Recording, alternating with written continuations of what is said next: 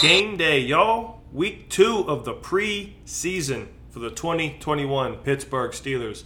And it's week 2 of the Berg Man Cave's Blitz Pickup, where we provide you with a few hot reads for today's Steeler game. Kind of like those Blitz Pickup calls you heard, you know? You know what I mean. But before we get into a few of the hot reads for week 2 of this preseason, take 2 minutes or so to review last week's Blitz Pickup. We gave you a few players to watch on the offensive line, namely Dan Moore Jr. and Kendrick Green, and I thought both of them played relatively well. Not perfect, of course, but relatively well. And there's a lot of things to like with these young kids. I really like what I saw, especially from Dan Moore Jr.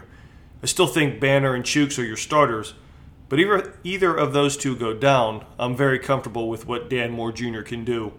And like we said back, in one of our post-draft shows, I do believe Dan Moore Jr. will be your starter at one of the tackle positions in 2022, possibly left tackle. But overall, the offensive line played well enough. Some of the younger guys did struggle pretty mightily in the second half, but those are guys that more than likely will not be around once the regular season rolls around. Looked at Dwayne Haskins as well, and I thought he looked pretty poised. He looked like he definitely knew what he was doing. I think it was only one shot downfield, which was kind of overthrown to the outside along the sideline. But overall, I thought he threw the ball relatively well. The ball placement was pretty good. However, he did have some things obviously he needs to improve on. Seemingly, it was a tad slow going through some of his progressions, a few late throws to some open backside checkdowns. But like I said, I'm not going to get too high or too low after one preseason game. Thought it was a very, very solid first showing. Also last week, we said there were 4 defensive rookie players to look at: Roche, Johnson, Loudermilk, and Norwood. And if you remember, Roche had a really nice showing, had a sack in the second half, I believe. Played the run relatively well. Norwood, to me, was one of the stars. He made a lot of good open field tackles. And again, if you recall, I didn't care if they were 20, 30 yards downfield. He made some solid tackles. And he's not a big physical guy, but, he still brought the guys down when he needed to. Kid can play a lot of positions. And if you also recall, that he also blocked that field goal or extra point, whatever it was. Again, very, very promising showing for Mr. Norwood. And Loudermilk and Johnson were both solid.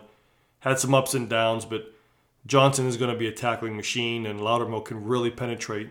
He got stood up a few times, but again, first action, thought the kid played relatively well.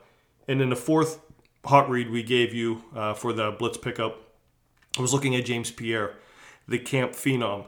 Had a very, very solid performance, a good tackler, broke on the ball very, very well, and looking forward to watching him more tonight. So, on to tonight. We're going to see more of the regular players tonight. It might not be for long, but we're going to get our first 20-21 look at some of these guys. But tonight is still about the young players, as the preseason should be. So here are 4 things to look for in tonight's preseason game. 1, we'll look at the 2 young guys on offense. We saw a little bit of Najee Harris last week, but want to see more of him this week. And obviously, Freiermuth is making his Steeler debut. I do believe that one of them, in some form or fashion, will find the end zone tonight. So let's hope that's the case, if not both. Harris, I'm anxious to see again because I thought he played relatively well for what he had to do. He'll be running behind a better offensive line tonight. Like I said, some of the regulars will be in there. So we'll see if he can get a few more medium to long runs. I'm not really going to define long runs, but if he can get 1 or 2 maybe over 10 yards, get some 6, 7, 8 yard chunks, that would be really good. Because he'll be running behind, like I said, a better offensive line. Show a little bit more of explosiveness. And also, how will they line him up, which we'll talk about here in a little bit. And with Freiermuth, I'm not sure how much he will play tonight because with his shoulder, I'm hoping he plays a significant role tonight because he needs the work. And just like I said with Najee, is where are they going to line Freiermuth up? We know the Steelers like a lot of the 12 personnel, but will he line up wide at all? Will he line up in the backfield? Because I do think he has the athleticism to line up at different positions, especially whenever they get into the red zone, because this kid is a red zone machine, so I'm really curious to see how they use him. The second thing we talked about is the offensive line. The offensive line, it's there in back-to-back weeks for two reasons. One, last week was just the overall young guys play, and the same thing is true for this week, except it's going to be with more of the starters, is I want to see which way that line is moving the defense. This might be the first time we see the projected starting offensive line and them playing together. How does Trey Turner look coming off an injury?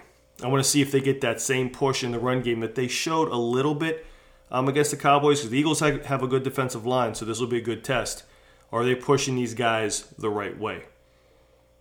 The third thing is the offensive formations and groupings.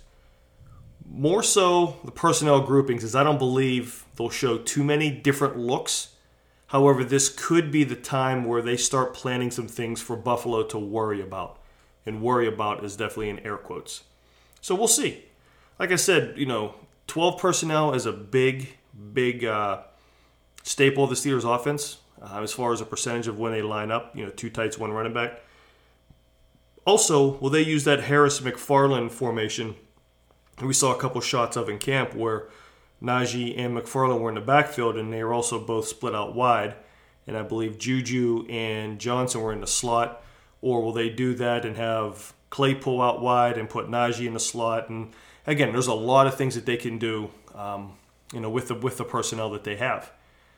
And also, speaking of the slot, is who gets reps in the slot? Is it Juju? Is it Johnson? There's a lot of talk of McLeod getting a lot of work in the slot. Again, because there is no game plan, they're looking at specific things in the preseason. So look at where they're lining up the receivers in these formations that we're talking about. Again, I don't think it's going to be a lot of different looks, but there's going to be some things they're going to want to experiment in a game situation, and it obviously might put a few things in to start Buffalo's scouting process.